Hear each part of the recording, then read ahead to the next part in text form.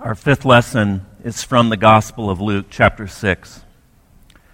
One Sabbath, Jesus was going through the grain fields, and his disciples began to pick some of the heads of grain, rub them in their hands, and eat the kernels. Some of the Pharisees asked, "Why are you doing what is unlawful on the Sabbath?" Jesus answered them, "Have you never read what David did when he and his companions were hungry? He entered the house of God, and taking the consecrated bread, he ate what was lawful only for priests to eat. And he also gave some to his companions. Then Jesus said to them, 'The Son of Man is Lord of the Sabbath.' On another Sabbath, he went into the synagogue and was teaching, and a man was there whose right hand was shriveled. The Pharisees and the teachers of the law were looking for a reason to accuse Jesus, so they watched him closely to see if he would heal on the Sabbath. But Jesus knew what they were thinking and said to the man with the shriveled hand, 'Get up and stand in front of everyone.' So he got up and stood there. Then Jesus said to them, 'I ask you, which is lawful on the Sabbath, to do good or to do evil, to save life or to destroy it?' He looked around at them all and then said to the man, 'Stretch out your hand.' He did so, and his hand was completely restored. But the Pharisees and the teachers of the law were furious and began to discuss with one another what they might do to Jesus." This is the gospel of Jesus Christ. During the season of Advent, we are looking at the concept of longing. And we celebrate the arrival of Jesus, the coming of Jesus, in that stable in Bethlehem those many years ago to give hope to the world. But as Lyle prayed, we see around our world so much in dispute, so much division, so much left undone. And so we know that that coming of Jesus in the first century was just the beginning, and that there's so much left to do. And there's so much left to do in our own hearts to satisfy our deepest longings. And so we're looking at, how does Advent answer our longings? How do we find our longings met in the coming of the Son of God? And this morning we're looking at the idea of longing for rest. And I'm going to open up with a quote from Wendell Berry in his book, Jayber Crow. He says, "It might seem to you that living in the woods on a riverbank would remove you from the modern world. But on pretty weekends in the summer, this riverbank is the very verge of the modern world. On those weekends, the river is disquieted from morning to night by people resting from their work. This resting involves traveling at great speed. These people are in an emergency to relax. They long for the peace and quiet of the great outdoors. Their eyes are hungry for the scenes of nature. They go very fast in their boats. They stir up the river like a spoon in a cup of coffee. They play their radios loud enough to hear above the noise of their motors. I watch and I wonder and I think. I think of the old slavery and of the way the economy has now improved upon it. The new slavery has improved upon the old by giving the new slaves the illusion that they are free. The economy does not take people's freedom by force, which would be against its principles, for it is very humane. It buys their freedom, pays for it, and then persuades its money back again with shoddy goods and the promise of freedom." Wendell Berry is describing the fictional town of Port William, but it sounds a good bit like every town. Sounds a good bit like a town that you would invent and you would describe if you were trying to encapsulate in smallness what our culture was like. Maybe even what Portland is like. Maybe racing boats isn't our thing, but we're certainly racing around nonetheless.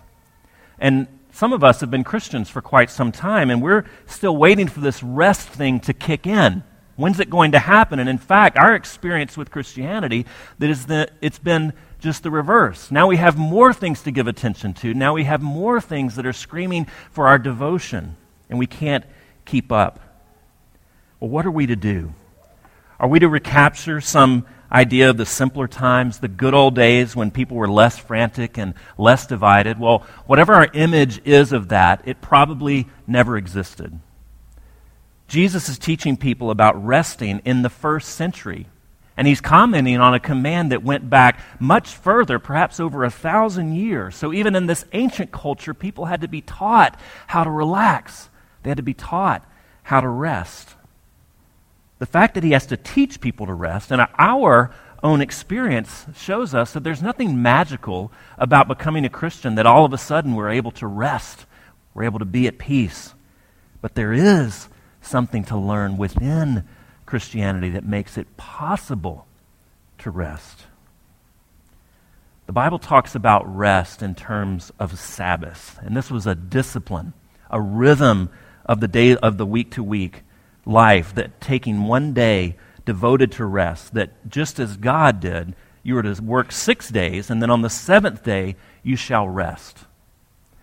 Now we think about it being very difficult in our time, but probably the ancients had it a little bit easier. They had less things on their schedule. But how difficult would it be in an agrarian society to stop working for one day? If you think about it, the crops are out in the field, or the fish are out in the ocean ready to be caught, and your entire livelihood depends upon that crop. It depends upon that catch. How difficult would it be to stop work entirely for one day when you don't have insurance, when you don't have crop insurance, you don't have a bank account, you don't have all of these accoutrements of the modern world that help us? Yes, our world is more complicated and more speedy, but it's no less simple for them to rest than it is for us. And what this points to is that there's something much deeper than the routine that the Sabbath is pointing to.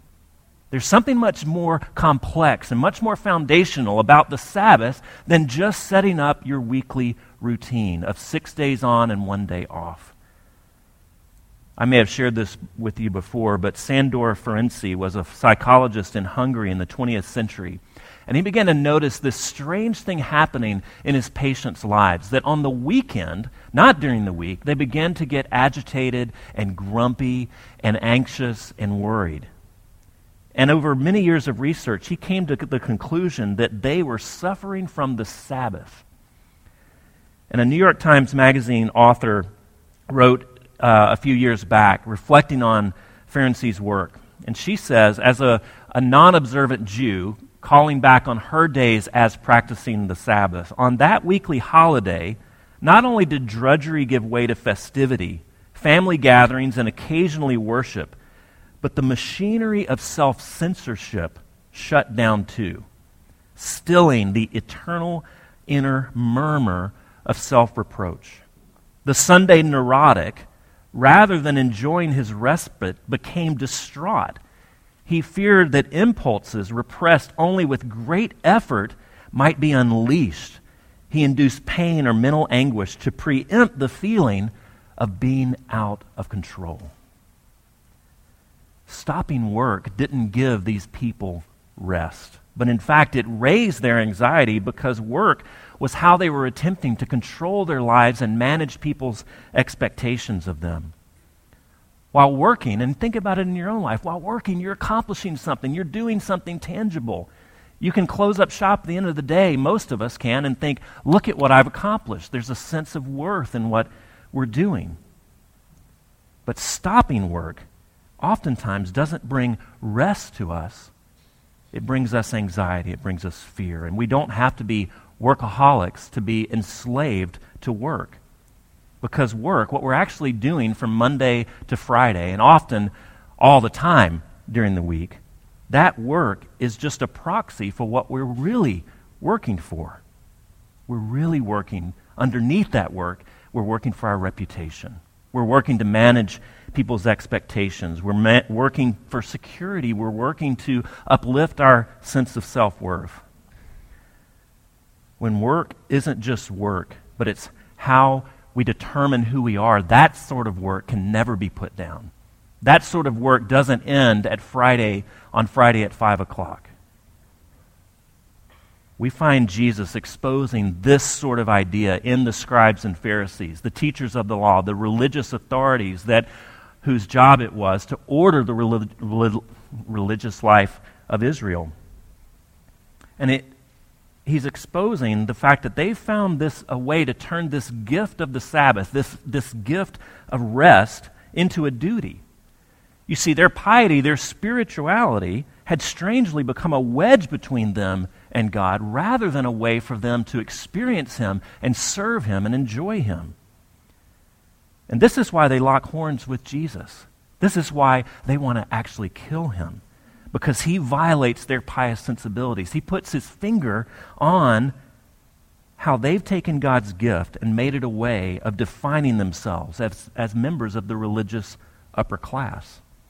You see, they've made Sabbath keeping a way of establishing their own righteousness, as a way of proving their self-worth, as a way of distancing themselves from everyone else, judging everyone else. And this is the work underneath the work. This is the work that they can't give up, and often you and I can't give up. This is what the Sabbath was meant to liberate us from. God is not simply saying, stop your work. But what is He saying? He's saying, rest your soul. Rest your heart. Give yourself space in which you can begin to see God still that inner murmur of self-reproach. Jesus' disciples were condemned for gathering grain on the Sabbath. Well, why all the fuss? Why was this such a big deal? Well, since the commandments were given, since the Sabbath commandment statute was given, these religious authorities had worked out in exhaustive detail what was and what was not permitted to do on the Sabbath. They knew to a meter how far you could walk before it then became work.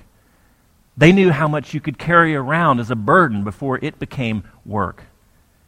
They knew and they taught that you couldn't swim, you couldn't clap, you couldn't climb a tree, you certainly couldn't dance on the Sabbath.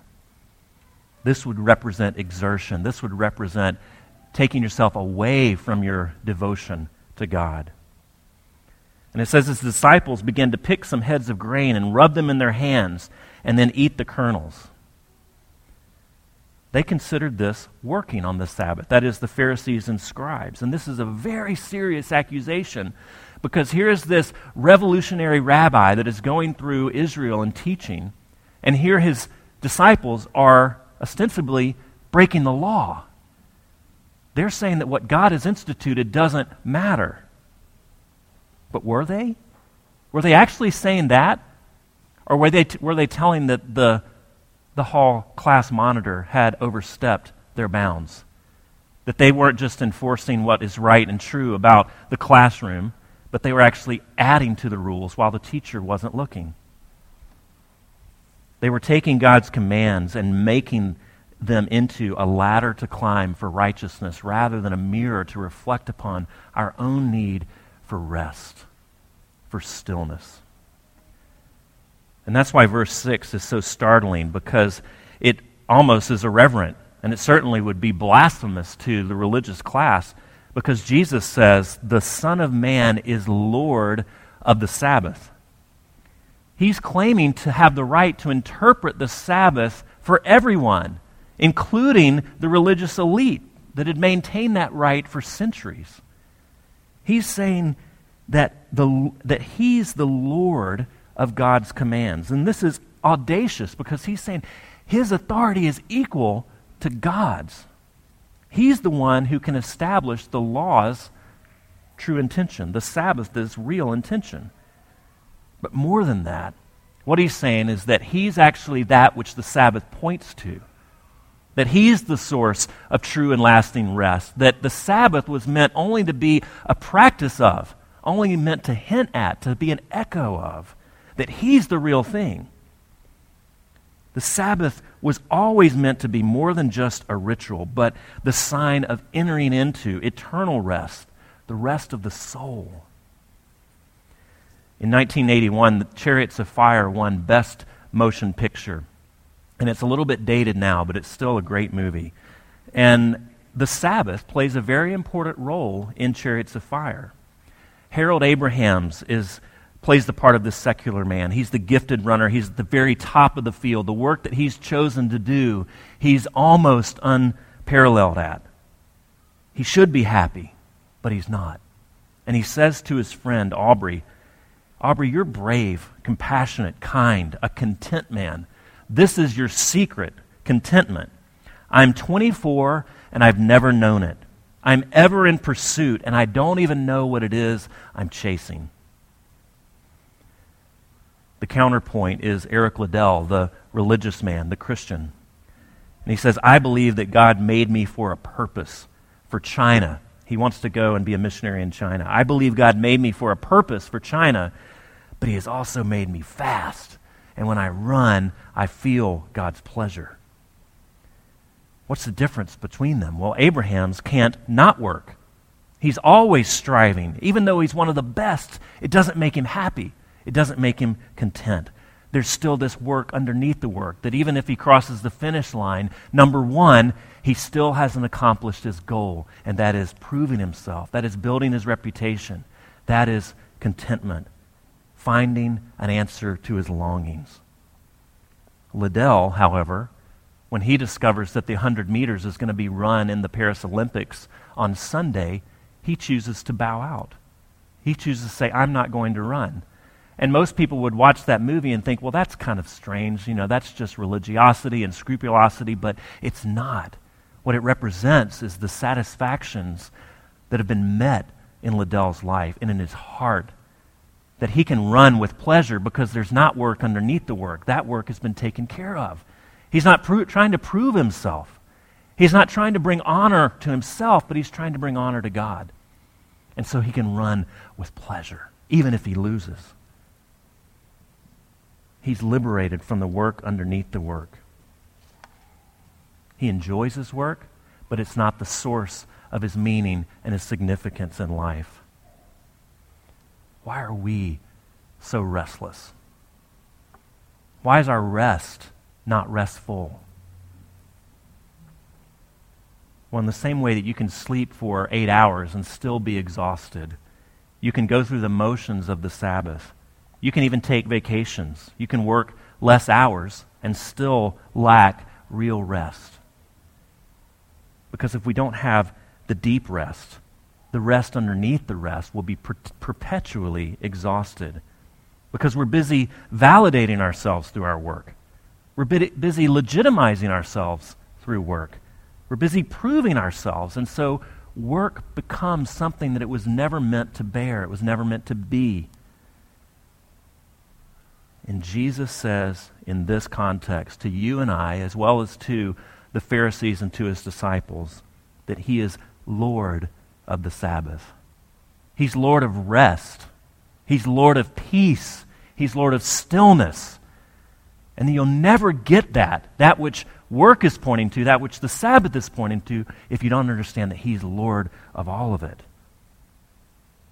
And see, friends, you get to him not by following the routines, but he gets to you by taking all of your restlessness and anxiety and fear on his shoulders at the cross.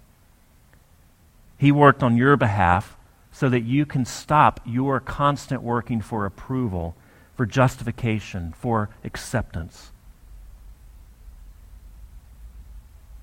If work is just a proxy for pursuing those things, you'll never have that rest of the soul.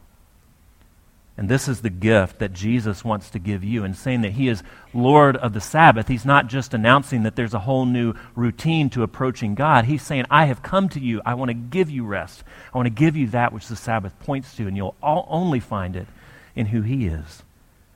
And so therefore I leave you with his comment in another part of the Gospels. Come to me, all you who are weary and heavy laden, and I will give you rest. Let's pray. Father, if we're honest, we are heavy laden. If we're honest, we had higher expectations for Christianity, that it was supposed to provide things for us that we couldn't do for our own, and yet we still find ourselves searching in the dark. We still find deep longings for certain things, and rest is one of those things. Father, I pray that you would teach us how to work hard, to work well, to make beautiful things, and yet not be slave to the things that we make, not be enslaved to work. Father, I pray that you would give us rest, even from those things that you have called us to do, that we would be faithful and yet not enslaved to trying to follow the law in order to earn your approval. But let us rest instead on what Jesus has done. As we confess our faith, as we come to the table, make that more and more real and tangible to us. We pray in Jesus' name. Amen.